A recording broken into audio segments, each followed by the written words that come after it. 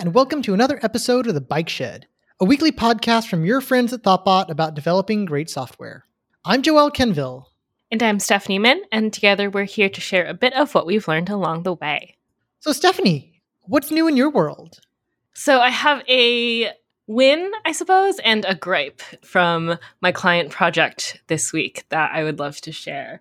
So my win is that I've been working in React lately, and I might have mentioned this on a previous episode, but it's been a few years for me. So I'm kind of catching up on the new hot tooling, whatever is popular in that world these days. And, having to read a lot of documentation to figure out how to use it. And just in general, I think being a little bit outside my comfort zone. And I was working on an existing React component that was untested. And I had to change and extend some functionality in it. And we're also a little bit on a deadline. So there's a little bit of pressure on the team to be delivering. And so when I got this ticket, I was like, okay, I am seeing this existing component that looks also a few years outdated. It's using some of the older technology that we've kind of moved on from, and was just I really should write tests for this before I go in and change some things, just to, feel confident that my changes don't break anything, because it was pretty gnarly. But I was not in the mood for it. This was 2 or 3 days ago. I was just very grumpy, and I was like, oh man, why do I have to do it? I kind of wanted to just get into the making the changes so I could, deliver on this work. So, spoiler, I did not write the tests that day and just kind of went ahead with the changes. But then the next morning I woke up and I was feeling inspired. I was like, I made those changes, but I'm actually not feeling that confident about it. So let me go back and try to write some tests. And I got to use the new tools I had been looking into. And that was part of my hesitation too. I was like, oh man, this is a really old component, and I don't want to use the old libraries that we were using for testing, but how is it going to play with the newer testing tools that we're using? And so there's just a lot of, I think, barriers to me feeling excited about writing those tests.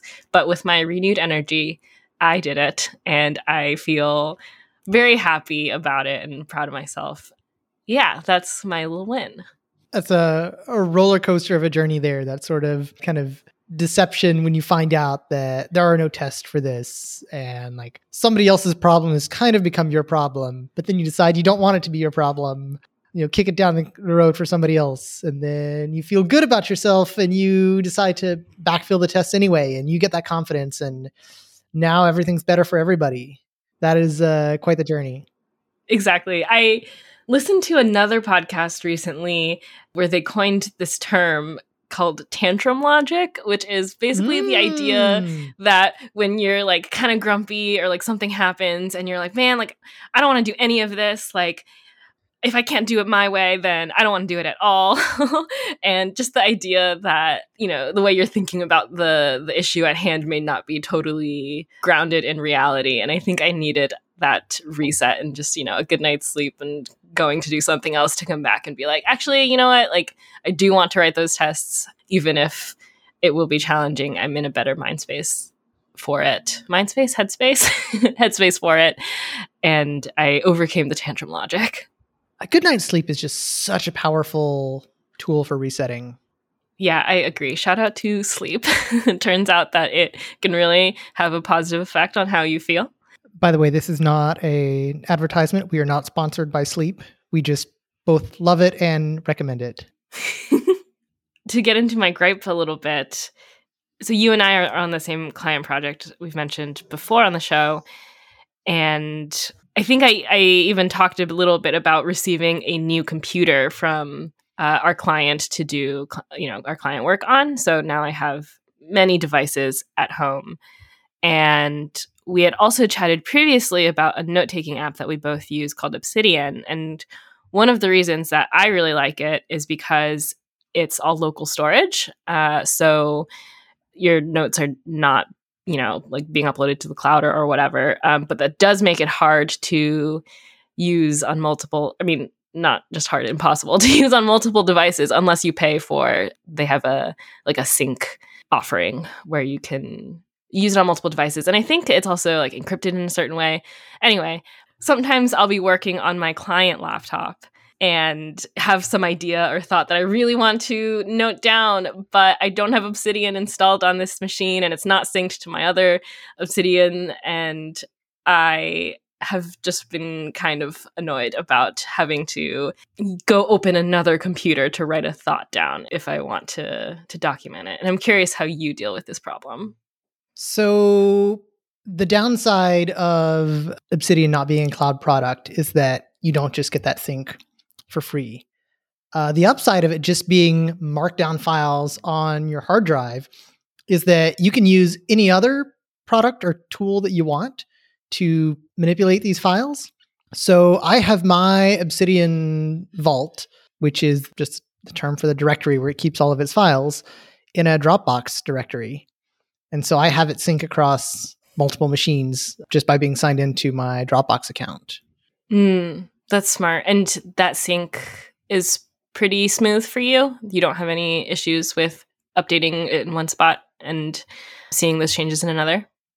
I have not had issues with that. Of course, I'm not jumping between machines, within 30 seconds of each other. Generally, I'm also connected to the internet. So I haven't had a situation where I make a change to a machine not connected to the internet, and then later on I edit an old version on a different machine that is connected to the internet, and now we have conflict. I've not run into that problem. Okay, cool. That sounds good. That's funny you mentioned that because just the other day off mic, you and I were on a call doing a little bit of pairing, and you were on both machines at the same time because we had to use one for our call and then you were looking something up on your client computer as well. And the thought of you just like using two computers at once was very amusing to me. It's the ultimate hacker move I was going to say bad, but that's maybe a little bit too judgmental. But yeah, in classic, I feel like police shows, things like that. Mm-hmm. I do have one more thought about note-taking that we haven't talked about before, but I'm really curious. How do you deal with thoughts you have on the road during a time you don't have a device on you? Do you go and write that down somewhere, or what do you do with those?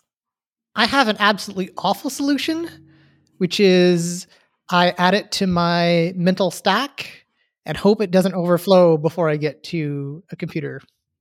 That's really funny because I used to do something similar where if I had a to-do list or something like that in my head, I would remember the number of items on my list to try to cue me into remembering what those items were.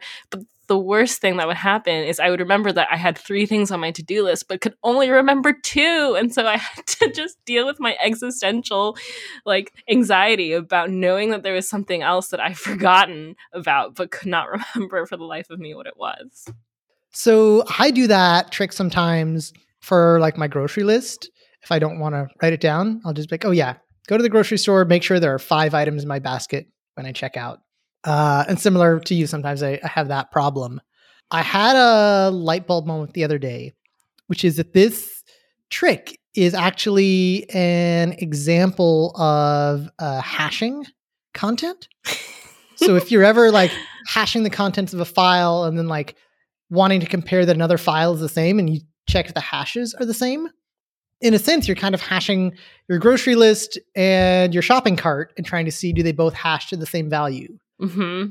Now, a good hashing algorithm has a infinitesimally low chance of a collision. Counting the number of items in your list or cart has a fairly high chance of a collision, right? You could have a cart and a list that both have 5 items, but they're not the same items. Mm-hmm. Yet this comparison would still make you think that they're the same. This is a very funny metaphor to me. I think the other issue is that as a human and not a computer, I do not have the mental storage space to then also remember what algorithm I'm using to hash my to-do list. The algorithm is the count function. True. A more sophisticated algorithm that. Yes. Which is why I keep using this not very safe It's good enough. Sometimes we just need to be good enough. So, Joel, what's new in your world?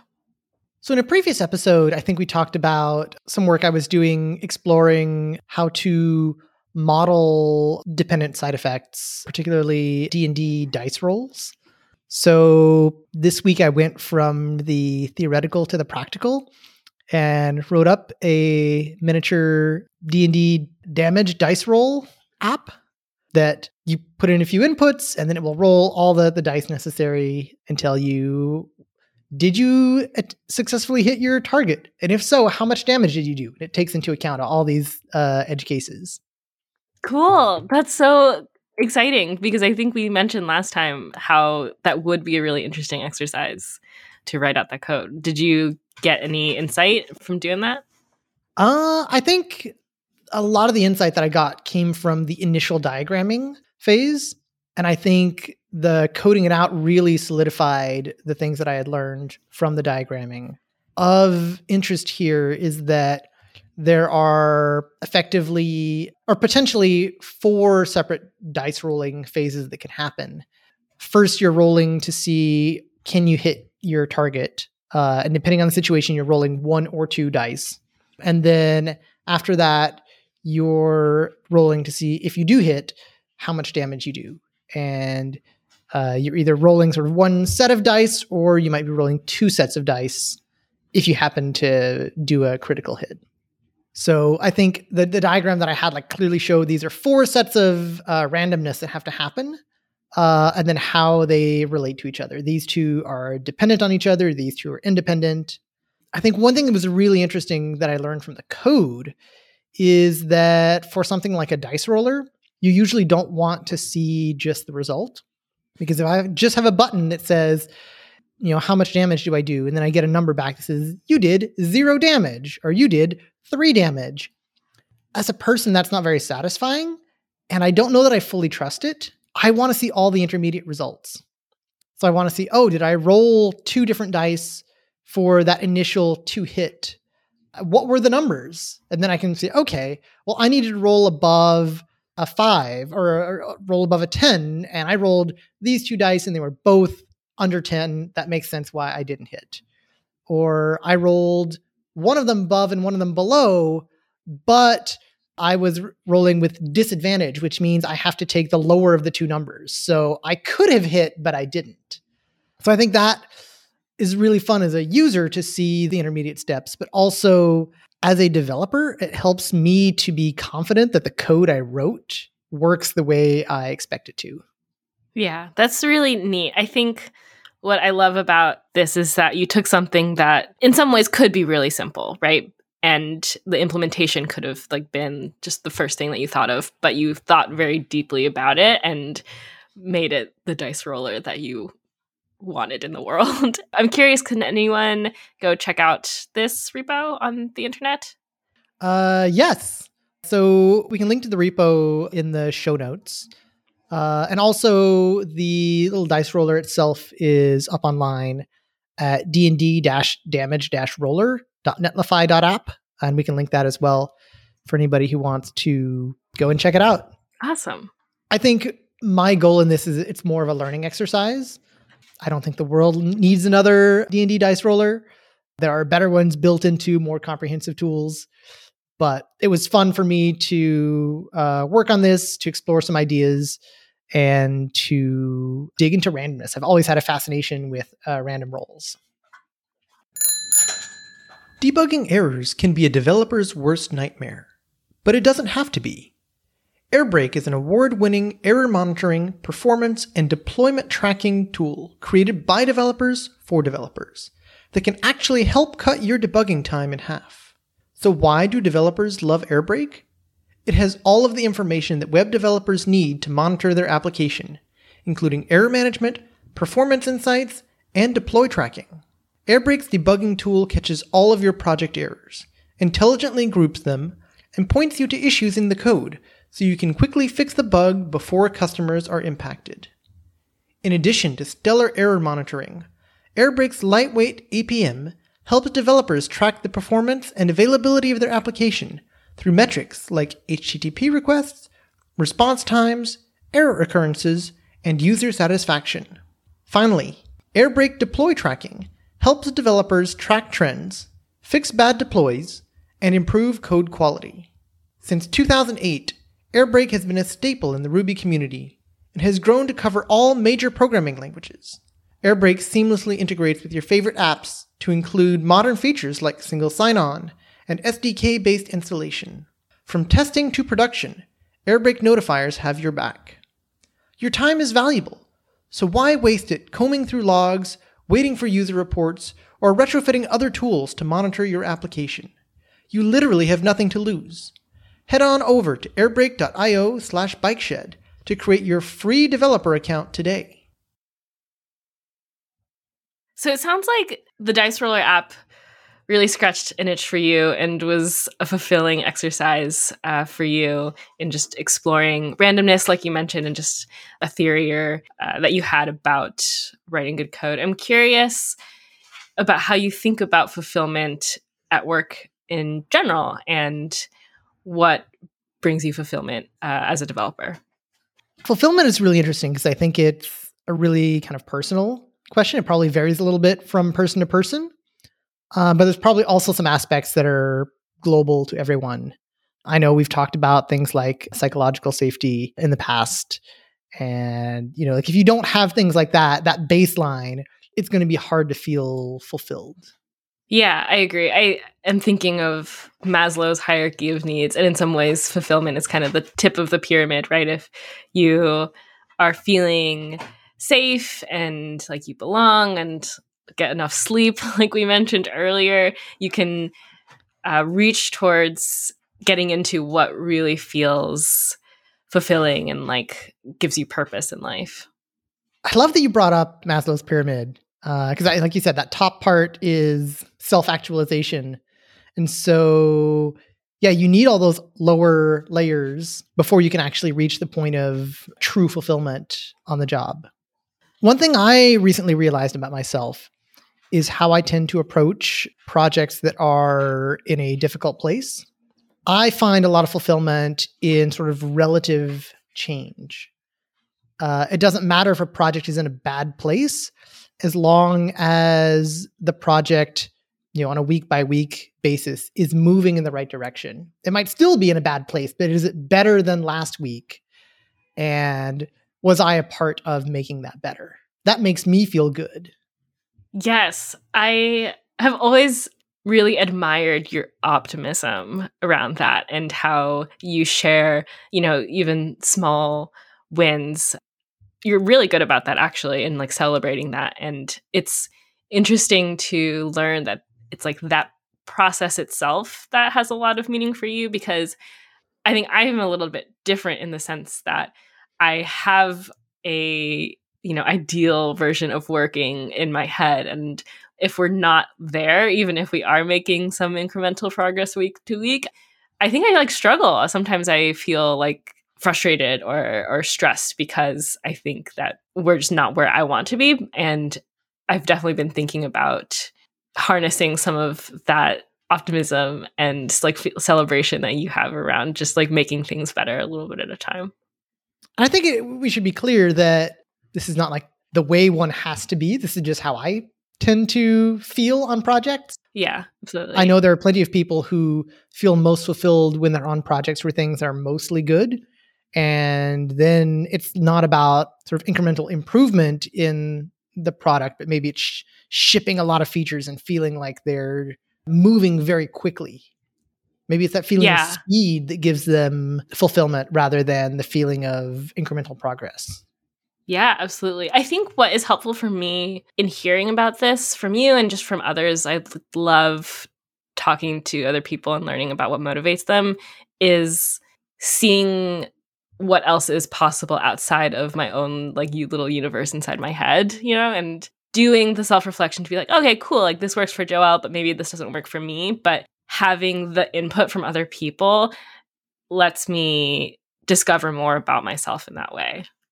That is incredibly powerful. I love that. I think in a variety of aspects of my life, but especially when it comes to kind of fulfillment in software and at work, talking to other people, seeing how they relate to a project or to a particular task.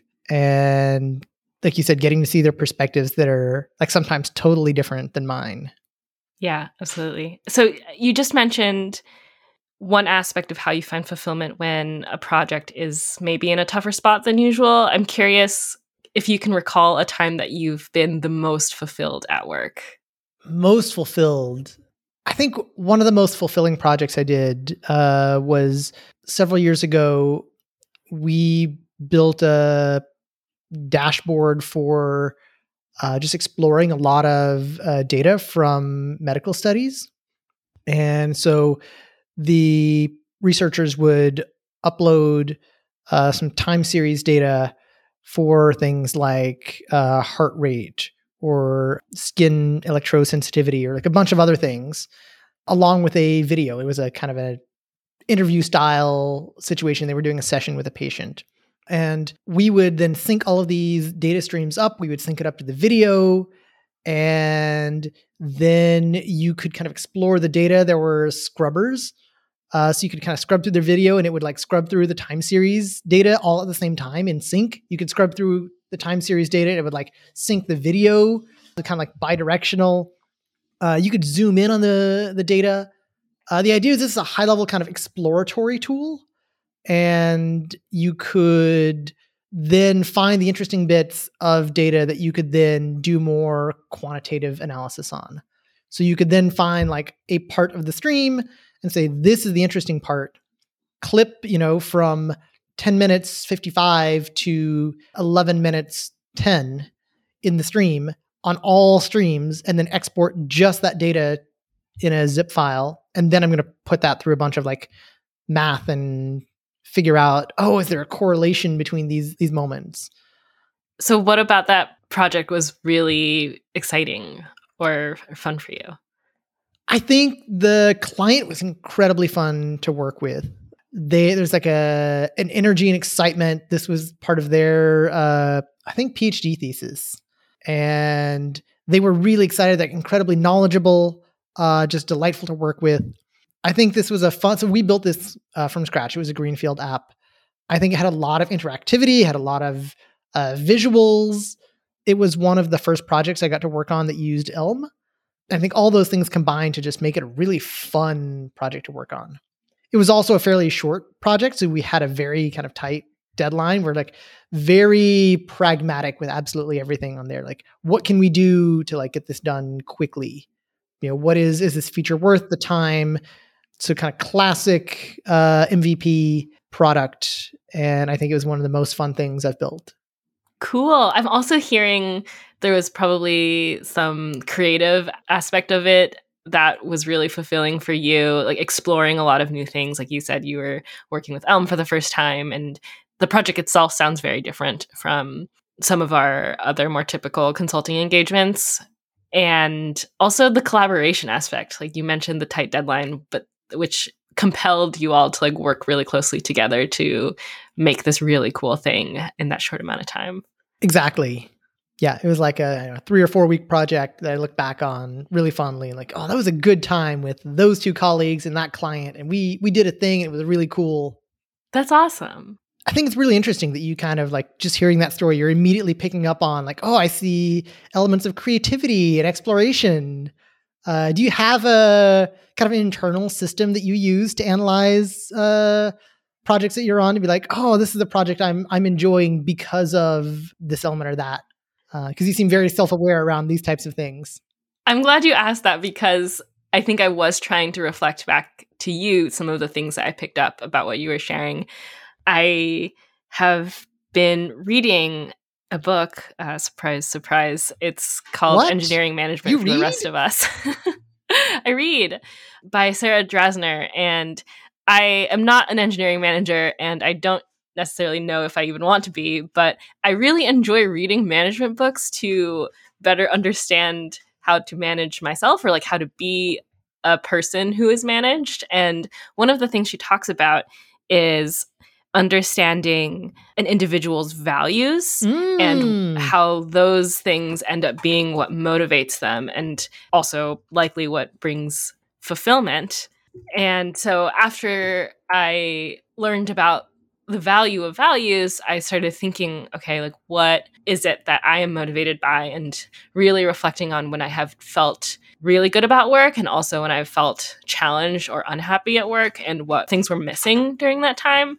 So the things that I have realized that I am very motivated by are human connection. Like I love spending quality time with people, and that is probably why I enjoy pairing so much, but also in my one-on-ones with my manager, I really enjoy that time just being time for us to like share space and get to know each other and talk. It doesn't necessarily need to be going through agenda items or a status report or even necessarily talking about my project. So you mentioned that you value quality time with others. Is that a reference to the 5 love languages concept?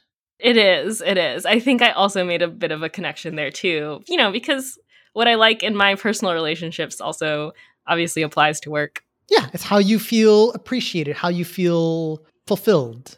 Yeah. And just for our listeners who may not have read this book, I think the concept is that there are 5 ways that people like to receive appreciation. Yeah, I think receive and both express appreciation and love. And quality time is one of them. Yeah. And the other 4, if I remember correctly, are acts of service, words of affirmation, physical touch. Gift giving is the last one. Yeah, so that was a fun reflection on my part in being able to just know what makes me feel good. And then it also helps me communicate with other people how to work with me. I think that is super important. I love when people share with me like I mentioned this earlier, just like what drives them and how they like to be appreciated so that I can do my best to try to, offer them that. And I guess this actually is a good transition into the next value of mine that really drives me. I was thinking about this because I mentioned just now that I was learning, some new React tools, new to me anyway.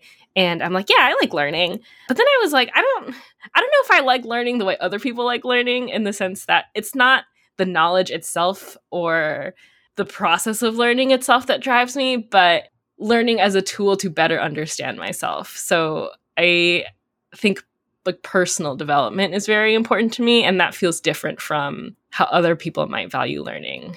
Interesting. So you might be excited to learn, let's say, a new React testing tool, but not because you're like chasing the latest shiny tech, but more because you feel like the process of learning this testing tool helps you learn something new about yourself.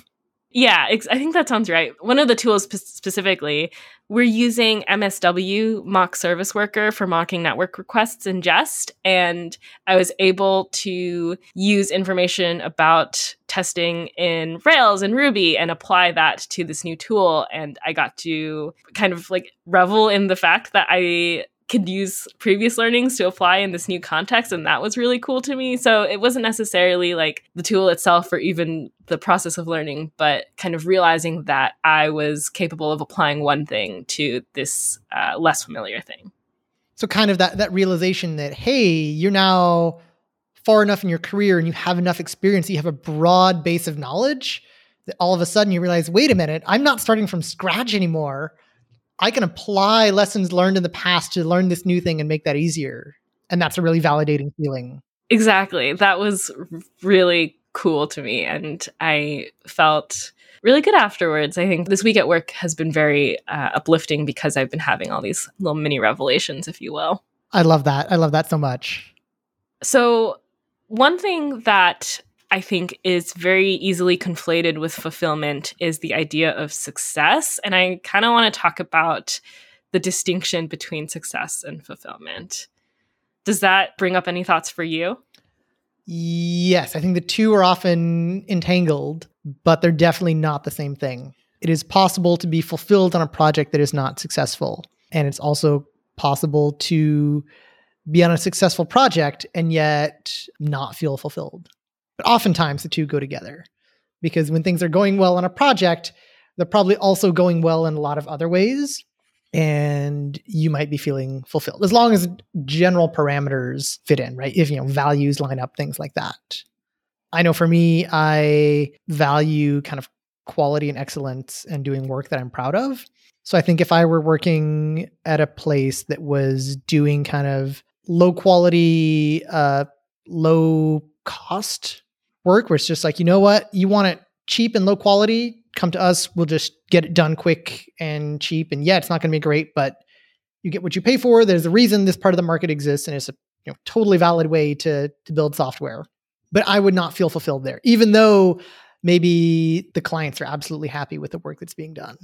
So I think that would be a situation where there is success, but I might not feel personally fulfilled.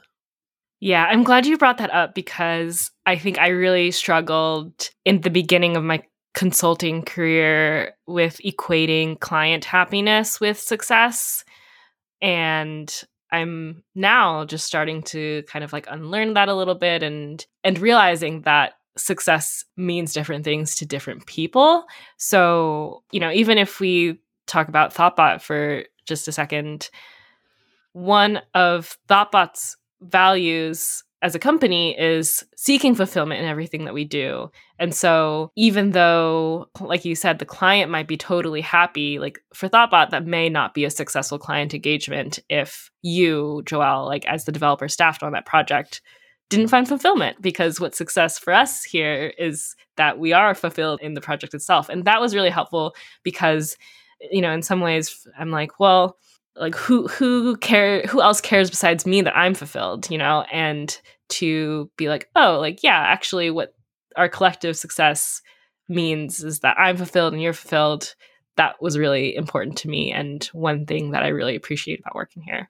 Fulfillment comes partly from our environment, from maybe the project that we're working on, our colleagues, but also comes to a certain extent from ourselves. And to a certain extent, we can drive that ourselves as well. And I think that first step is a certain amount of like self-awareness and self-understanding. You are clearly a master at this. What are some things that you do to drive that self-understanding, to build maybe a sense of how you become fulfilled and like identifying those values that make you feel fulfilled on a project? Listen, I don't know if I would call myself a master at this, only that I'm like very actively working on it in my life right now in therapy, but also in talking to other people about this because, yeah, sometimes it has caused me a lot of turmoil. I'll be like really stuck in a rut or feeling a lot of burnout. And that ironically actually motivates me to be like, how can this be different? And oftentimes that means I have to look inward. But you and I had a conversation last week off mic that was really helpful for me because I was feeling really bummed about my client work and, it not going the way that I thought it would. And your insight helped me, think about the project a little differently and think about metrics of success differently. For that project, it's, I could not expect that project to look exactly like all of my past experiences, and success for those projects were not the same for this project. So yeah, talking to others, highly recommend that. I guess you mentioned that you read a lot of management books and a lot of books geared towards managers for, discussing things like how to set up a one-on-one. Those are almost like, they're not really therapy, but they kind of lean a little bit towards that sometimes and trying to create fulfillment for your direct reports. So maybe seeing it from the other side helps you build understanding.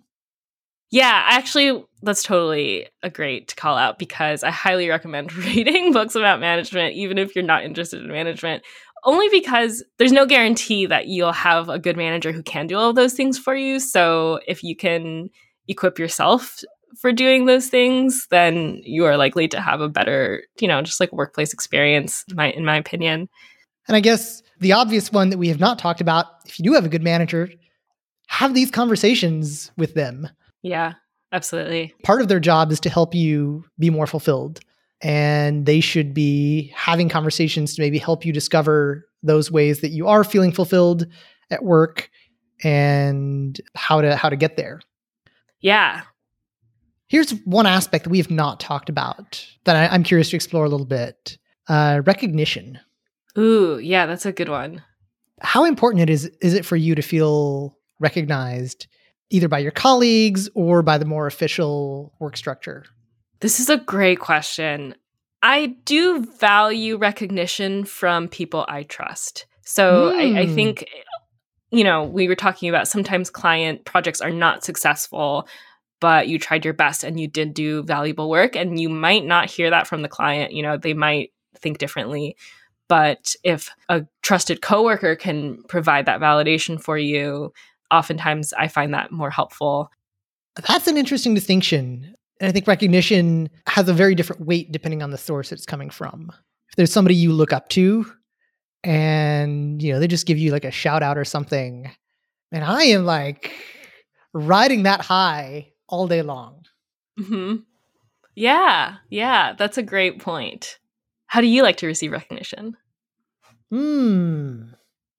So at Thoughtbot, we have an internal system where we can give shout outs to each other. They're called high fives, and they get shared directly to the team Slack channel.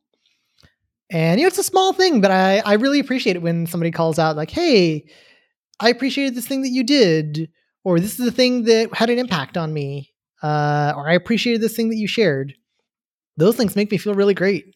And, it's a small thing. It takes 30 seconds to do, but I really appreciate that. And it's something that I am looking to more intentionally do more of, right? Because it's fun to receive recognition, but it's also really valuable to give recognition. Yeah, I'm with you. I am also trying to be intentional about being even more generous with my positive feedback for others. And I think there's also some degree of recognition and validation to give to yourself. Self-validation. Yeah. I mean, I'm definitely trying to do more of that, because if I'm, doing work that lines up with my values, I want to be able to, pat myself on the back for it, even if no one else will do it for me. Yeah. What does that look like? You're like standing in the mirror and saying like, good job? Do you have maybe a document where you kind of list the things that you feel proud of, even if nobody else has noticed? What does that look like for you? Ooh, yeah, a brag document. I think some folks at Thoughtbot have recommended doing that. For me, it's going and getting myself a treat. So, I like that. Maybe like a latte the next morning, or going to get, just like a sweet thing. Yeah, that's my way of doing it. So we've talked about self-recognition, recognition from colleagues. I think another element is recognition from management or the company that you're working at. That can be just praise. But oftentimes I think when you're looking at recognition from something a little bit more corporate, it has a more kind of concrete aspect to it. And maybe that is come yearly evaluation time, there's a raise that recognizes the fact that you've done good work. I know for me, last year, I got a big promotion, and I felt like I had been performing at a level that was kind of pretty far above and beyond the title that I had. And getting that promotion in some ways was very much kind of validation and recognition of the fact that I had been performing at that high level. Yeah, it sounds like the acknowledgement for the expanded work that you had been doing was really motivating for you. Yeah. It's interesting you mentioned that acknowledgement is really motivating, because it really is. And sometimes the reverse is also true. You feel discouraged or unmotivated because of the good work that you're doing is not recognized. Right. Are you familiar with the idea of intrinsic versus extrinsic motivation? Yeah, I am. Being motivated by something externally, like someone offering a promotion or a raise or whatever, versus it coming from yourself. Yeah. And I think for many people, you're probably not purely motivated by one or the other. There's some things where you're motivated by your own internal values, as we mentioned earlier, and some things where you're motivated by incentives offered at work. And that balance will probably shift over time and in different moments. Yeah. But having a little bit of both can be really, really powerful. If you can be living up to your values and then get rewarded for it, that's kind of peak fulfillment right there. Yeah, that's the sweet spot. Yeah, I wish that for everyone in the world. On that note, shall we wrap up? Let's wrap up. Show notes for this episode can be found at bikeshed.fm. This show has been produced and edited by Mandy Moore. If you enjoyed listening, one really easy way to support the show is to leave us a quick rating or even a review in iTunes. It really helps other folks find the show. If you have any feedback for this or any of our other episodes, you can reach us at _BikeShed, or you can reach me at Joel Ken on Twitter. Or reach both of us at hosts@bikeshed.fm via email. Thanks so much for listening to The Bike Shed, and we'll see you next week. Bye! This podcast is brought to you by Thoughtbot, your expert strategy, design, development, and product management partner. We bring digital products from idea to success and teach you how because we care. Learn more at thoughtbot.com.